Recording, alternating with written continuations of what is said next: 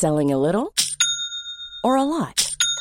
Shopify helps you do your thing however you cha-ching. Shopify is the global commerce platform that helps you sell at every stage of your business. From the launch your online shop stage to the first real-life store stage, all the way to the did we just hit a million orders stage. Shopify is there to help you grow. Shopify helps you turn browsers into buyers with the internet's best converting checkout. 36% better on average compared to other leading commerce platforms. Because businesses that grow, grow with Shopify. Get a $1 per month trial period at shopify.com/work. Shopify.com/work. When you're ready to pop the question, the last thing you want to do is second-guess the ring. At BlueNile.com, you can design a one-of-a-kind ring with the ease and convenience of shopping online. Choose your diamond and setting. When you find the one, you'll get it delivered right to your door. Go to BlueNile.com and use promo code LISTEN to get $50 off your purchase of $500 or more. That's code LISTEN at BlueNile.com for $50 off your purchase. BlueNile.com, code LISTEN. Hej och varmt välkommen till Sol-Carina sinnlig kunskap och min podcast. Idag tänker jag berätta lite grann om det här med tidigare liv faktiskt. Och det är så spännande för jag har precis suttit och lyssnat på en 3-dagars föreläsning med en otrolig man som heter Bruce Lipton. Och han är biolog faktiskt. Och har en föreläsning som jag känner bara ja. Jag kan varmt rekommendera att lyssna på den på gaia.com. Därför att han pratade i 9 avsnitt då, det är en sån här 3-dagars föreläsning, om exakt det som jag tänker kring tidigare liv. Därför att vi lever i det här kvantfältet och det är det som är Akasha-biblioteket, det är det som är den här livsenergin vi pratar om och det är där också som alla erfarenheter finns. Så mitt sätt att se på tidigare liv skiljer sig en hel del mot hur man inom New Age-rörelsen eller överlag ser på det. För jag är av den här åsikten att det är ett liv som är viktigt och det är det liv som jag lever just nu. Och det är ju så här att hur kan vi vara en del av allting om vi har ett personligt jag i våra tidigare liv? Så därför pratar jag om tidigare liv som ett trosystem utav många trosystem som många har. Och jag kan verkligen rekommendera att lyssna på Bruce Lipton. Han är helt fantastisk. Han är vetenskapsman också så att det han presenterar bygger faktiskt på vetenskap. Men min bok Tidigare liv är en kontroversiell bok eftersom trosystemen presenteras på ett annat sätt då än vad man kanske är van med när man går in och tror att tidigare liv är personliga. Och det här pratar vi om även på utbildningen till esoterisk rådgivare. Jag vill ta med mina elever lite djupare så att säga. Det är vårt medvetande som inkarnerar. Många tror att själen inkarnerar. Alltså att det är själen som går in i en fysisk kropp. Men det gör den inte. Det är medvetandet som går in i den här fysiska kemiska kroppen. Själen är både det här DNA som vi ärver genetiskt. Men själen är också information som finns i det kollektiva medvetandet. Alltså kvantfältet. Och från det, där finns alltså de som har levt tidigare på jorden, deras erfarenheter, andra civilisationer. Och det är därför, det är en av anledningarna, inte uteslutande, men en av anledningarna till att vi lever i en polär värld. Det finns en tro på ont och gott och det finns tro på sant och falskt. Polariteterna hör till själens alla erfarenheter. Det är där man identifierar sig och säger jag har varit det här i tidigare liv. Och själen är karma. För själen är karma både bra och dåligt utan värdering. Då den är erfarenheterna från de lägre världarna. I de högre världarna, där medvetandet kommer från en plats där det inte finns polariteter. Där lever man i sanning och enkelt i ett klarvetande. Det handlar aldrig om det personliga jaget i de högre världarna. Det är bara i de lägre världarna som jaget finns, egot och känslan av att vi lever flera liv. För det är jagets och egots tro. Men det är inte den du är. Vår fysiska kropp är en kemisk konstruktion och det är lätt för ett medvetande att kliva in i en fysisk kropp. Den är uppbyggd av minnen eller själsenergi. Många identifierar sig med sina fysiska kroppar och andra liv som levts tidigare på jorden och sen gör man det till sina egna. När man gör det så riskerar man att inte utvecklas utan istället stanna i en lägre värld med polariteter där tron på karma finns och tron på att det finns ondska och tron på att det finns rättvisa. Inget av det här finns i de lägre världarna. Hur en människa tror säger egentligen mer om vilken medvetenhet som de har. Om de har ett expanderat medvetande eller kanske lite tunnelseende till och med. Det är skillnad på det jag kallar nedstigning och uppstigning.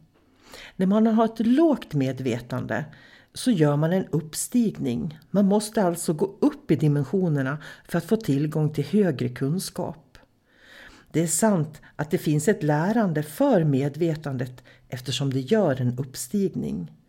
Människor som härstammar från de grå eller andra utomjordiska civilisationer, de gör ofta uppstigningar eftersom de söker den högre kunskapen. Det är därför vi på jorden har ett varför till exempel. Det är också från de lägre världarna. Vi vet inte hur det är. Medvetandet inom oss vet.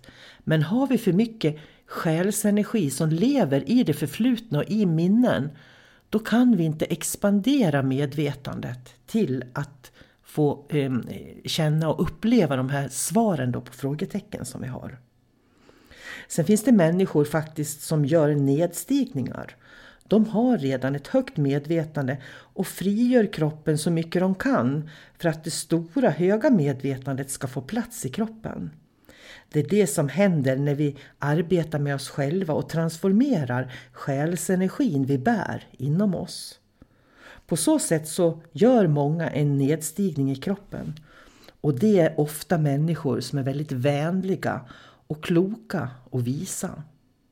Att arbeta med tidigare liv är utmärkt i både nedstigning och uppstigning. Eftersom man då absorberar karma, och karma betyder ju agera, som finns i polariteterna, och det blir till ren energi. Och då kan medvetandet få plats i kroppen. Om du gör en ned- eller uppstigning säger mer om vem du är i din sanna natur eller vem du tror att du är i din sanna natur just nu som människa på jorden.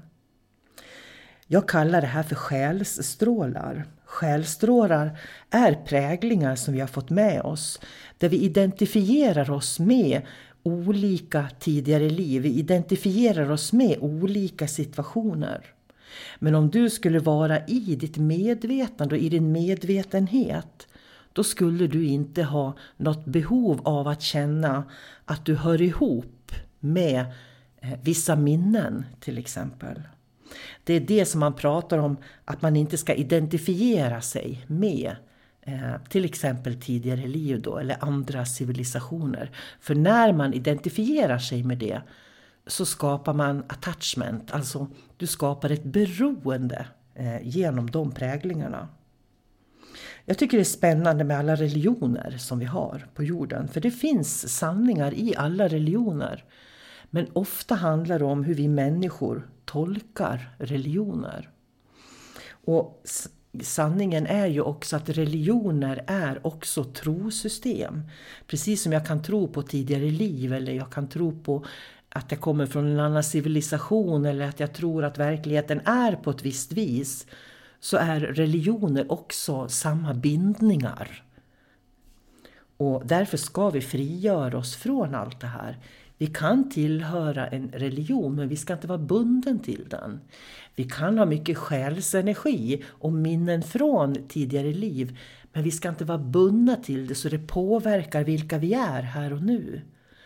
Jag kan ha jättemycket minnen från andra civilisationer och det har jag, tro mig. Det var så jag började min bana en gång i tiden. Att jag upplevde att jag var en stjärnfödd, en starseed. Men ju mer mitt medvetande har utvecklats så har jag förstått att verkligheten är mycket, mycket större än så. Jag brukar prata om medvetandets 4 nivåer. Och det finns en podd som handlar om just medvetandets 4 nivåer som jag kan rekommendera att du lyssnar på. Och det här är också någonting som vi jobbar med på den esoteriska utbildningen, att förstå medvetandets 4 nivåer. För det som är så läckert när man förstår det, då förstår man vilka präglingar och vilka bindningar också som man har själv och som andra människor har som finns runt omkring en. Väldigt mycket handlar om hur mycket medvetande vi kan ta in i kroppen. Så om du tänker att du är med om någonting väldigt jobbigt, många har ju trauman till exempel. Och när man lär sig klassisk japansk reiki, då lär jag också ut hur man kan identifiera trauman när man lägger på händerna och tillför livsenergin. Livsenergin är medvetande, skulle man kunna säga. Så ju mer medvetande du fyller på, desto mera utav livsenergin, desto mer medvetenhet får du. Men då tvingas du också släppa taget om bindningar och trauman. Jag har varit med om när jag ger kroppsterapeutiska behandlingar då, eller ger behandlingar överhuvudtaget. Att människor liksom går ur kroppen. Så jag kan känna att jag har händerna på en kropp, men människan är inte där. För det som händer är när vi upplever traumatiska saker, då går medvetandet ur kroppen. Kroppen får alla de här hemska upplevelserna och det kan vara allt från att bli mobbad, att bli förbisedd, att en chef säger någonting, att en kompis säger någonting, eller att man blir våldtagen eller är med om någonting riktigt, riktigt hemskt, som krig till exempel också. Det som händer när man är med om svåra saker, det är att medvetandet går ur kroppen. Kroppen fortsätter att fungera mekaniskt. Men rädslan från det här traumat som man har varit med om gör att kroppen låser sina flöden. Och när kroppen låser sina flöden och du kommer tillbaks till verkligheten, om vi säger så då, när du efter att det här traumat är över som du är med om, då kan inte hela medvetandet komma tillbaks i kroppen. Utan då kan bara en mindre del av medvetandet gå tillbaks in i kroppen. Och det som händer då, det är att man sänker sin medvetenhet helt enkelt. Jag har varit med om när jag ger behandlingar att människor kan ligga på behandlingsbänken och när man möter ett trauma, då kan de börja prata som en 5-åring. Och det är jättespännande. Ett exempel är en gång när jag jobbade med en kvinna och när jag la händerna på henne så började hon prata precis som hon antagligen gjorde när hon var 5 år.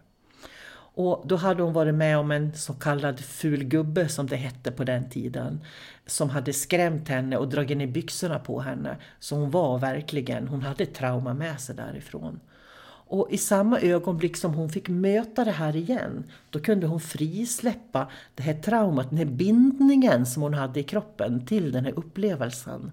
Och när hon kunde släppa taget om det, då kunde mer utav hennes medvetande gå in i kroppen. Och på så vis expanderar vårt medvetande. Och det är så det som händer när vi utvecklas som människor. Därför är det också viktigt vilka metoder du väljer. Det är viktigt vilken reiki eller kroppsterapi som du väljer. För att om du väljer en kroppsterapi eller en lärare som är begränsad och är bunden till olika saker som de själva inte har löst upp, så kommer de inte att kunna hjälpa dig att lösa upp det du behöver lösa upp. Så det här med trauma är jättespännande. Därför att våra kroppar är ju liksom som fodral eller fordon för medvetandet att vara i. Så ju mer du lär känna dig själv och gör dig fri från bindningar men ändå klarar av att leva ett liv som en fysisk person på jorden, så kommer också mer utav ditt medvetande att kunna ta plats i din fysiska kropp. Och det är det som gör att du blir mer och mer insiktsfull och kanske till och med kommer lite närmare upplysning i livet. Och det här är spännande. Därför att när våra kroppar skapas och själen skapas, så skapas vi alltid utifrån vad kosmos behöver just nu för att det ska vara balans. Och det är därför som vi har de här minnena med oss hela tiden. Om du tänker efter på dig själv, så mest troligt lever du väldigt mycket i framtiden eller väldigt mycket i det förflutna. Och är du i framtiden eller i det förflutna, så är risken stor att du befinner dig i trauma och inte är i flöde. För flöde finns i här och nu. Och att möta allting precis som det händer just nu. Att möta det precis som det är. Utan att du får några bindningar, utan att det liksom poppar upp negativa känslor eller rädslor eller vad det nu kan vara då. Så att jobba med sina tidigare liv och ta reda på vilka de är kan vara otroligt värdefullt, för att du är sammanbunden utav de erfarenheterna. Men skulle jag ha hållit kvar de erfarenheterna och sluta utvecklas, då hade jag fortfarande trott, som jag gjorde på 90-talet, att jag kommer från en annan civilisation. Idag vet jag att jag har en annan civilisation med mig, därför att jag är en del av allting. Och med det tänkte jag sluta dagens podd. Och är du intresserad av att veta mer om det här, då ska du gå min utbildning till esoterisk rådgivare och dimensionellt medium. För då går vi igenom det här. Och sen är du välkommen att läsa min bok förstås. Och få lite mera inspiration därifrån. Ta hand om dig nu och njuta livet. Och var inte rädd för att se vad du har för själsenergi. Därför att det är ju en del av det som formar dina egenskaper eller det trosystem som du lever med. Ha det gott, ta hand om dig. Hej då! Planning for your next trip? Elevate your travel style with Quince. Quince has all the jet-setting essentials you'll want for your next getaway, like European linen, premium luggage options, buttery soft Italian leather bags, and so much more. And it's all priced at 50 to 80% less than similar brands. Plus, Quince only works with factories that use safe and ethical manufacturing practices. Pack your bags with high-quality essentials you'll be wearing for vacations to come with Quince. Go to quince.com/trip for free shipping and 365-day returns. Hey, it's Paige DeSorbo from Giggly Squad. High quality fashion without the price tag. Say hello to Quince. I'm snagging high-end essentials like cozy cashmere sweaters, sleek leather jackets, fine jewelry, and so much more. With Quince being 50 to 80% less than similar brands. And they partner with factories that prioritize safe, ethical, and responsible manufacturing. I love that. Luxury quality within reach. Go to quince.com/style to get free shipping and 365-day returns on your next order. Quince.com/style.